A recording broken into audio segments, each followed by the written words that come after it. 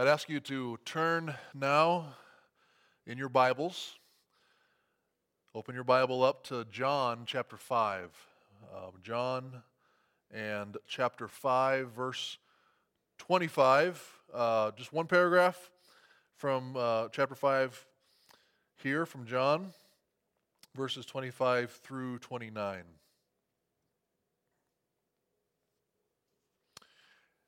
And this is the word of the Lord.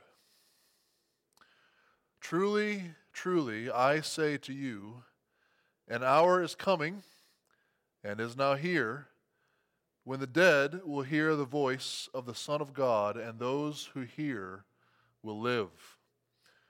For as the Father has life in himself, so he has granted the Son also to have life in himself. And he has given him authority to execute judgment, because he is the Son of Man. Do not marvel at this, for an hour is coming when all who are in the tombs will hear his voice and come out, those who have done good to the resurrection of life, and those who have done evil to the resurrection of judgment. This is God's word. And let's pray. Our Father in heaven, as we gather around your word this morning, we realize that we have been hearing a lot about different men this week. Men who we have been told are very important to listen to, very important to take notice of. But Father, I pray that as we focus on your word, that you would help us to see the man, the Son of Man, the one who has ultimate authority over this world and over our lives. Help us to see him. Help us, Father, to hear his voice. And we ask this in the name of Jesus. Amen. Our statement of faith that we've been going over the past few weeks has 10 articles. They are all important descriptions of what Christians believe. And these statements were written in such a way that any genuine Orthodox Christian could sign on to them in agreement. Obviously, I believe it's important for us to know our statement of faith. That is why I've been preaching through all 10 statements of it, but it's also why we've taken the time to focus on what these 10 articles have to say. There are truths that Christians need to know, and we need to know these truths. But what is far more important for each of you to know, much more so than what these statements say, is the one person that stands at the center of Christianity itself. That, of course, is the Lord Jesus Christ. And the Gospel of John is all about knowing and believing in that man, that one man. So as we consider the final article in our series on the Statement of Faith, Article 10, we find what is at stake in how we respond to that one man. The statement makes it clear, as our text here in John 5 also makes clear, that what our response to this one man is, particularly our response to what this man says, will be of eternal consequence for us. And not only for us, but for everyone in the whole world. You may have heard a preacher say this before, but what you do with Jesus is of ultimate importance. It really is a matter of life and death. The significance of knowing and submitting yourself to the Lord Jesus Christ simply cannot be overstated. That is what we see here in our statement of faith, and that's what we see in these verses from John chapter 5. Now, you may already know and follow Christ. You may have prayed to receive him many years ago, but how large of a place does Christ occupy in your heart today? In your life? How central is he to how you live? To what you believe about the world? How big is Christ in your life. There sure is a lot going on in our world right now. They say these are historic days. Our nation is still dealing with the coronavirus pandemic. You may have heard the state of Florida had their worst week since the start of the pandemic for new coronavirus cases this past week, and there have been major decisions released this week by the Supreme Court. We have heard about and seen videos of protests and riots happening all over our country the past few weeks in almost every major city. We're also in the midst of an election year. We will know in just a few months whether President Trump will be elected for a second term or if Joe Biden will become our nation's 46th president. So I think we will look back on 2020 and remember what happened during this year for a long, long time. But there is still a time to come that will be far more significant than this time that we are in right now. There is a day coming when all that has and will happen in 2020 will be judged.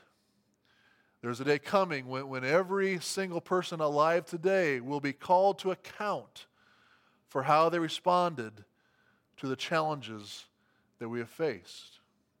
God's word here in John 5 shows us that there is one man who will take his place on the judgment seat, and every single person alive today, you and me, or someone in the media, or someone in the police force, or someone who has thrown bricks and looted a department store, or someone serving in the highest offices of the federal government, all will have to answer to him.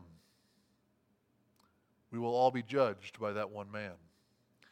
So friends, as we begin here, consider, what is your relationship like with this one man? What will it be like on that day to come? So our main theme from this paragraph here in John chapter 5 is that one man is the key to eternal life for every soul, both now and in the time to come. One man is the key to eternal life for every soul, both now and in the time to come.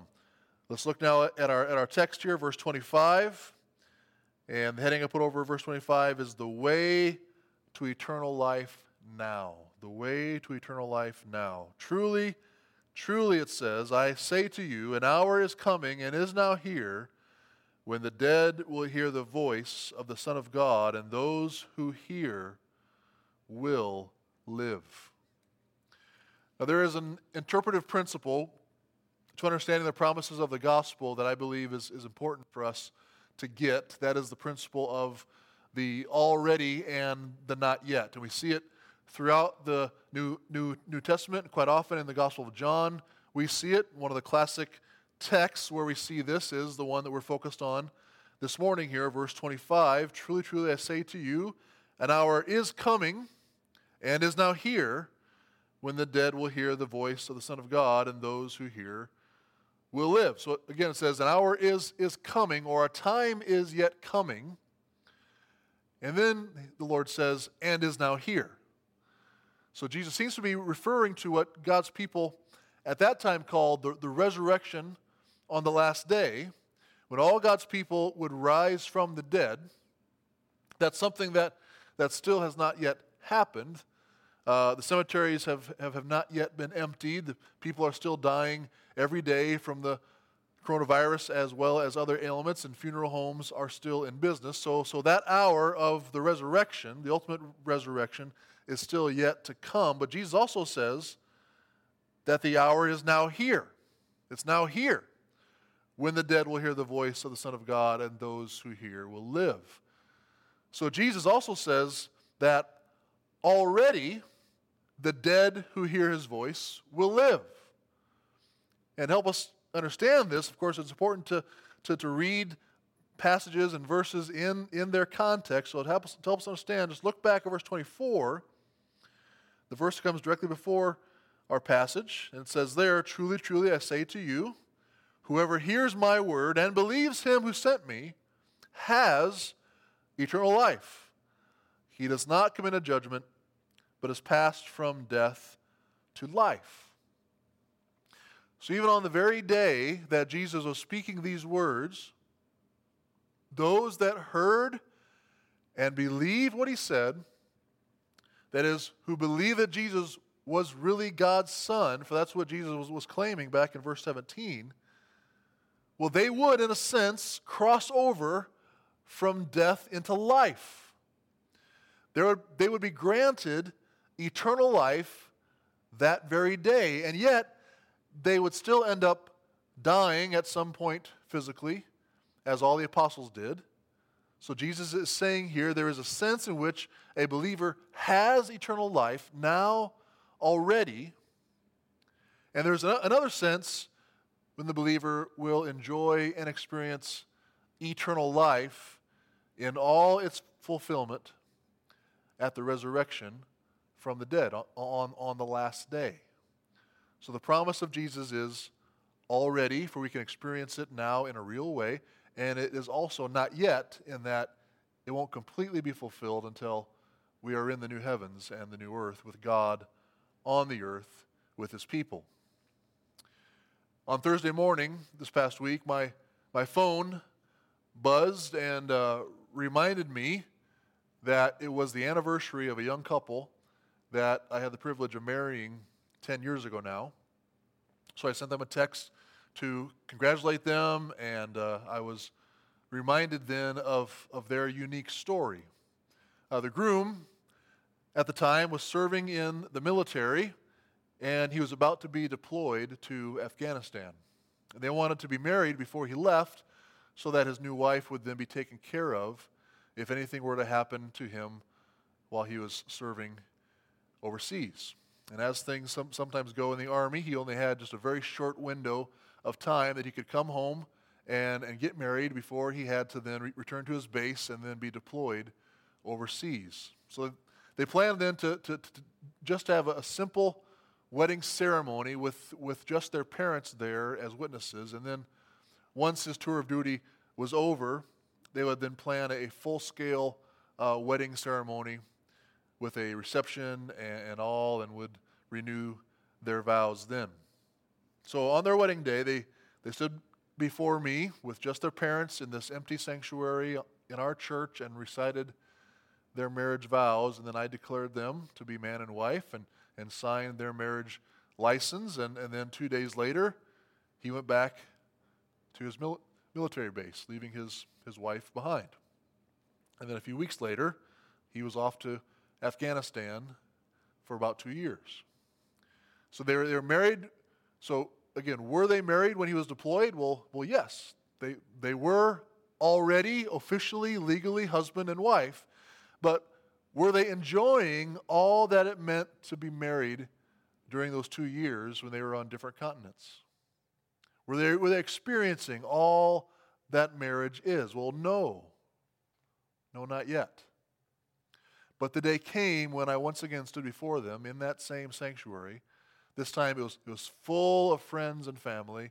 This time they were in full wedding dress, and they're surrounded by their wedding party. And this time they had a big reception with some great food and a dance after the ceremony to celebrate their wedding. They were then finally, after 2 years, able to enjoy all the blessings of marriage. So that's a little like what happens to every believer once they hear the voice of Christ and respond to it in faith.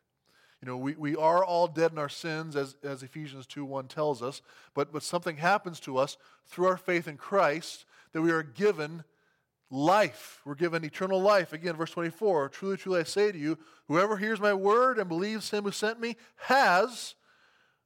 presently has eternal life. He does not come into judgment, but is passed from death to life.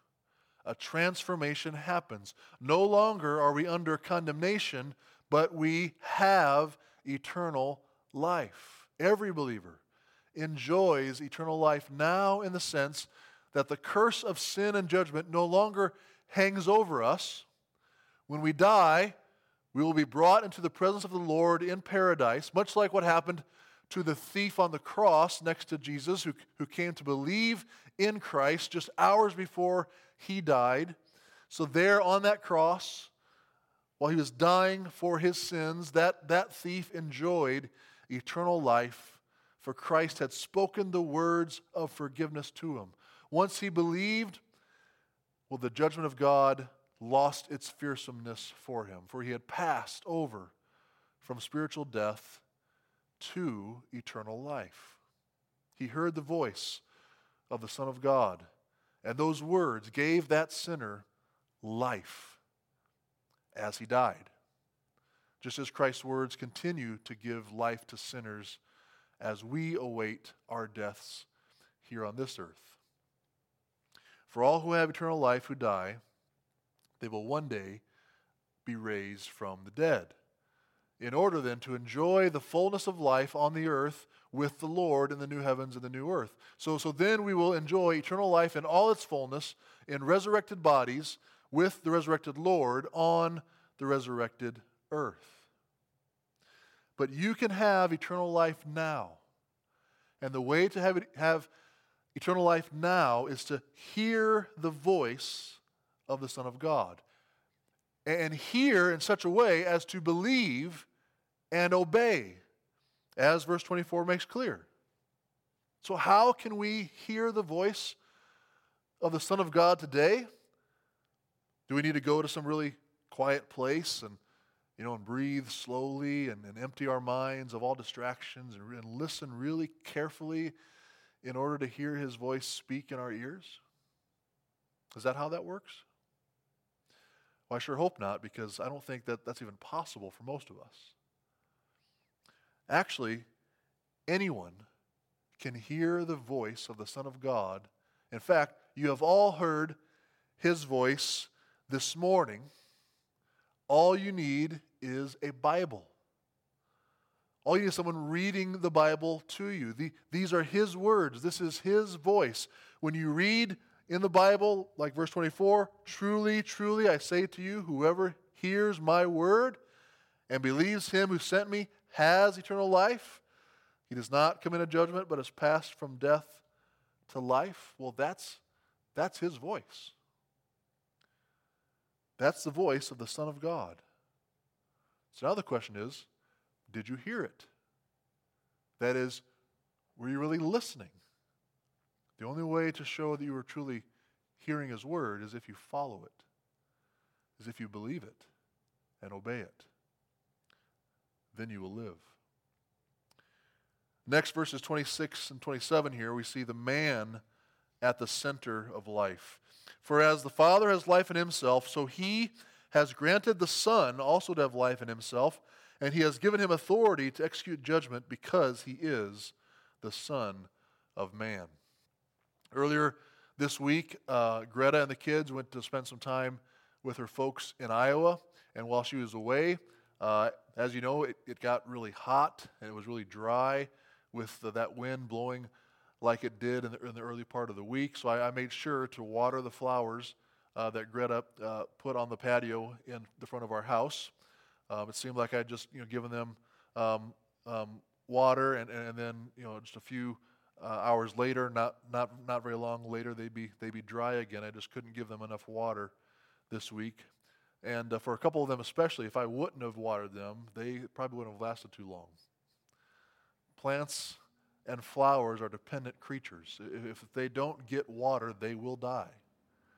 And the Bible compares us with grass and flowers because, like them, we are also dependent creatures. God's word reads in 1 Peter 1:24, all flesh is like grass, and all its glory like the flower of grass. The grass withers, and the flower falls, but the word of the Lord remains forever. When I was 16 years old, my own body failed me in a fairly significant way. It just stopped producing insulin. Insulin, of course, is necessary for my body to be able to deliver the sugar that's in my blood from the food that I eat into the cells of my body in order then to provide me with the energy I need to live. And without insulin, my blood just starts filling up with sugar, and I would literally wither and die. I'm completely dependent then upon injecting myself with insulin in order to continue living. Without doing that, I would die. And you are also completely dependent upon something outside of yourself to live. You need food, you need nutrients, you need water, you need oxygen and the ability to breathe it in, to have your lungs work well enough to make use of the oxygen that you receive from the air you breathe. So we are all, each of us, like grass. We are completely dependent creatures. And Jesus Christ, the Son of God, it says here, is not dependent upon anything or anyone. That is why he is able to give life to those who hear and believe his words. See the word "for" there at the beginning of verse 26. That word alerts us that Jesus is about to give the reason for why he is able to give life to the spiritually dead who will hear his voice. It is because as the Father has life in himself, he says, so he has granted to the Son also to have life in himself. God the Father and God the Son share the same attribute which characterizes one who is God from anyone else who is not. That attribute is self-existence. The Son of God is an underived being. He is not derived from anyone or anything else, unlike each of us who are derived from our parents, and ultimately humanity was derived from God himself. He formed man out of the dust of the earth. But the Son of God is underived. He is eternal. He just simply is. Therefore, since he has life in himself, he is able to give life to whom he wills, as it says in verse 21 there of chapter 5. As one Bible teacher put it, our life comes from God, and God can remove it as easily as he gave it. But to the Son alone, God has imparted life in himself. Now, this doesn't mean that the Son was created by God the Father, for John already introduced the Son of God in John chapter 1 as being in the beginning with God, and in him, that is in the Son, was life. So it just points to the relationship between the two persons of the Godhead. The Father is God, for he has life in himself. He is self-existent, he is eternal, and the Son is God, for he also has life in himself. He too is self-existent and eternal. And verse 27 says, God the Father has given authority to the Son to execute judgment. Now, remember, when Jesus uttered these words, he was standing before those who were self-righteously thinking that they should kill him because he was making himself equal with God. I mean, he just seemed to them to be just another man, not any different from them. In fact, Jesus probably wasn't even all that impressive to look at. But Jesus was revealing something major about himself when he said this to them. He really was the Son of God in the flesh, the Son of God incarnate.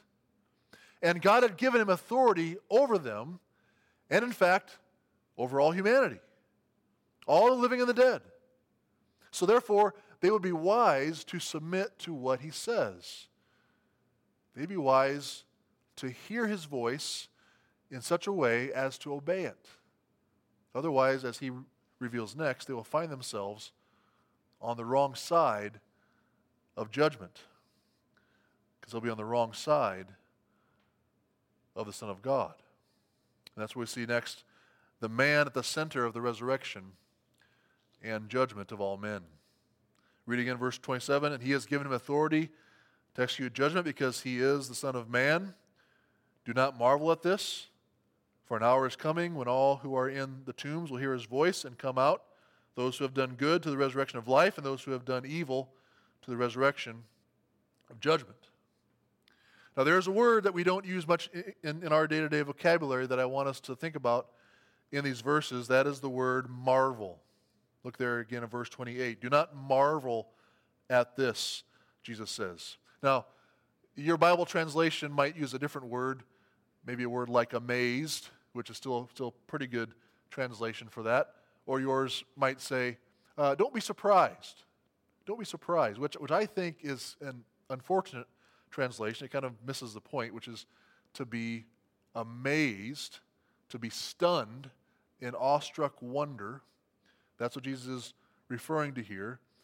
So Jesus, again, he's just standing before these Jewish religious teachers and leaders. He is unimpressive to look at. He is a man, much like them, just like us.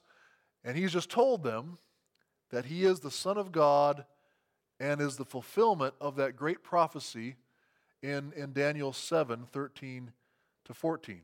That is, he is the Son of Man who has the authority to execute God's judgment over all the world. And hearing that, they would have marveled. They would have been amazed, thinking, who is this guy? He must be insane to compare himself to the Son of Man in Daniel 7. But then Jesus says, wait a second, that's not all.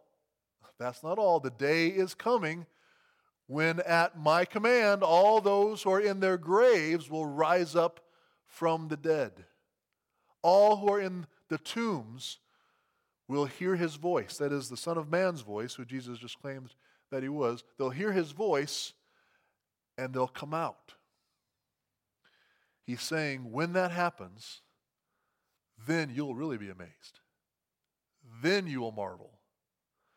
For you have never seen that kind of power, that kind of authority. At my word, the dead will come back to life. Now, many of you who have dogs, who are supposed to have, dogs are supposed to have excellent hearing, but you can't even get them to respond in a right way to your word. And Jesus here says that the dead will hear his voice and they will obey it. That will really be something to marvel at.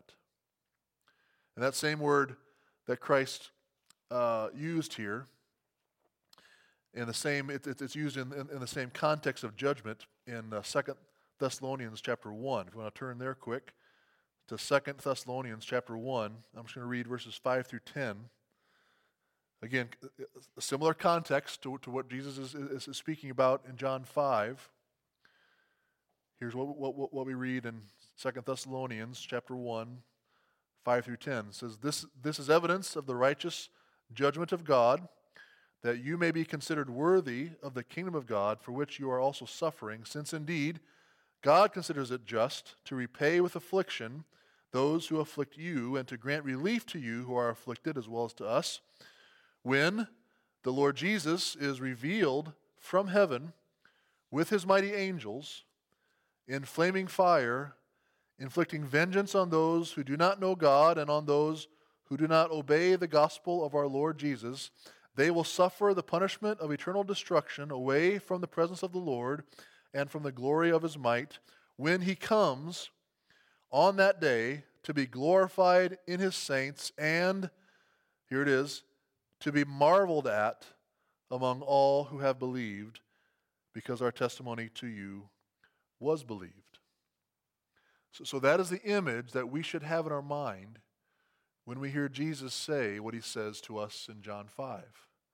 In fact, I would recommend that maybe you make it a point to read what it says here in 2 Thessalonians chapter 1 every day for a while, so that you will have that image on your mind when you read your Bibles, when you sing worship songs, and especially as you go about your day interacting with others. The great majority of people in our world are unimpressed with Jesus. They don't pay any attention to him.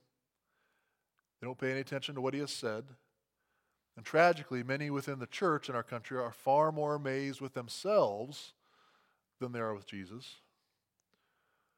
Or if you saw any highlights of the big rally last night in Tulsa, they are far more impressed with the current president than they are with Jesus. So think about what Jesus is saying about himself here. Consider this.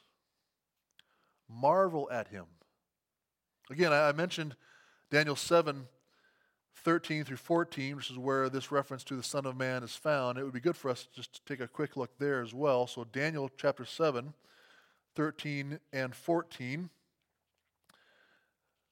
Daniel 7, 13, 14, here's what it says there. It says, I saw in the night visions, and behold, with the clouds of heaven, then came one like a son of man, and he came to the Ancient of Days, and was presented before him, and to him was given dominion and glory and a kingdom, that all peoples, nations, and languages should serve him. His dominion is an everlasting dominion, which shall not pass away, and his kingdom one that shall not be destroyed.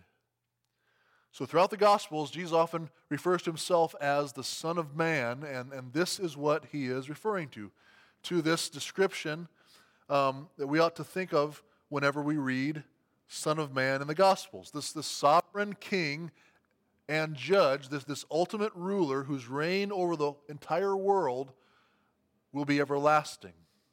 That is why Jesus says here in John 5 that God the Father has given him authority to execute judgment over the world because he is the Son of Man. He is the Messiah.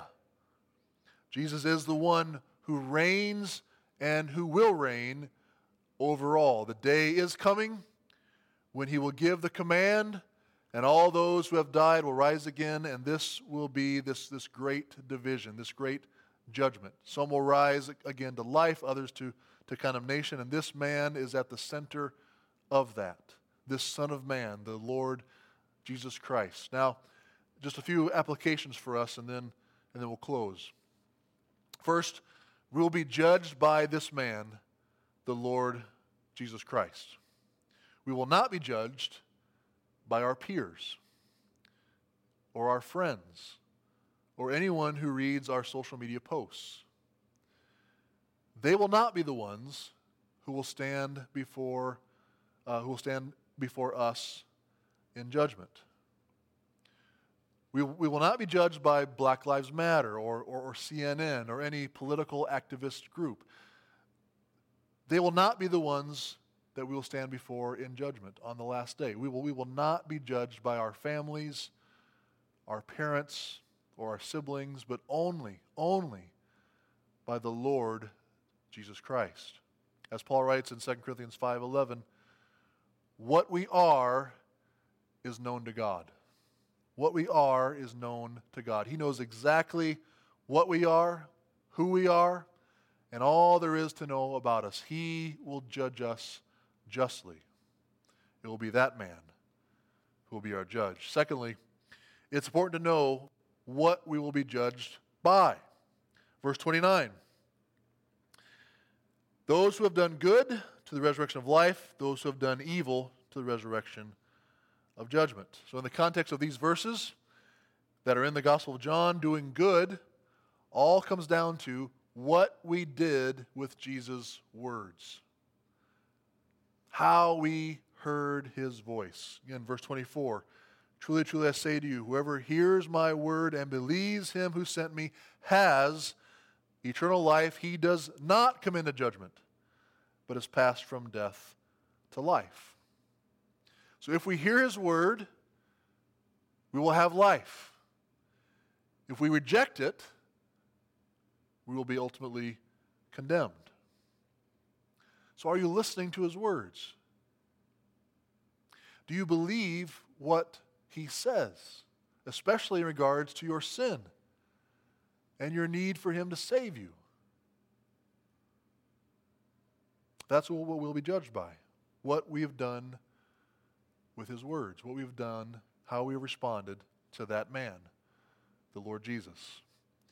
Lastly, notice that our judgment will already be determined prior to our death or before this time of judgment. So those who are in their graves will either rise to eternal life or rise to condemnation. It's already been determined for them. We need to submit ourselves to this judge, to the Son of Man, to the Lord Jesus Christ now while we still can. For there is a time coming when it will be too late. So it all comes down to what your relationship is like with him, with this man at the center of life, of resurrection and of judgment. So how large a place does Christ occupy in your heart? How central is he to how you live? What is your relationship with this one man like? What will it be like on that day to come? If you know that it isn't what it should be, well, I invite you to pray, to confess to the Lord that your heart isn't where it should be in regards to him. Confess your sin, confess your pride and your self-righteousness before him, and trust in his word. Believe what he says, that he is your only hope for salvation, that he is the Son of God who is able to save you and restore you to fellowship with God. And ask him to change your heart and start today to listen to his words and obey them, depending upon his Spirit to help you. Let us pray. Our Father, as we consider the words of Jesus here, heavy words, significant words, but yet very clear. Lord, I pray that we would listen and obey. Follow these words. And I pray, Lord, for any who are here, who are listening to this message, Lord, that are not in Christ by faith, Lord, that you would use your words in John 5, any other words that we've shared from the Bible here today. Lead them to repentance and faith. Help them, Lord, to see who Jesus really is and follow him. And we ask this in the name of Jesus. Amen. Now to him who is able to keep you from stumbling and to present you blameless before the presence of his glory with great joy, to the only God, our Savior, through Jesus Christ our Lord, be glory, majesty, dominion, and authority, both now and all time. Amen.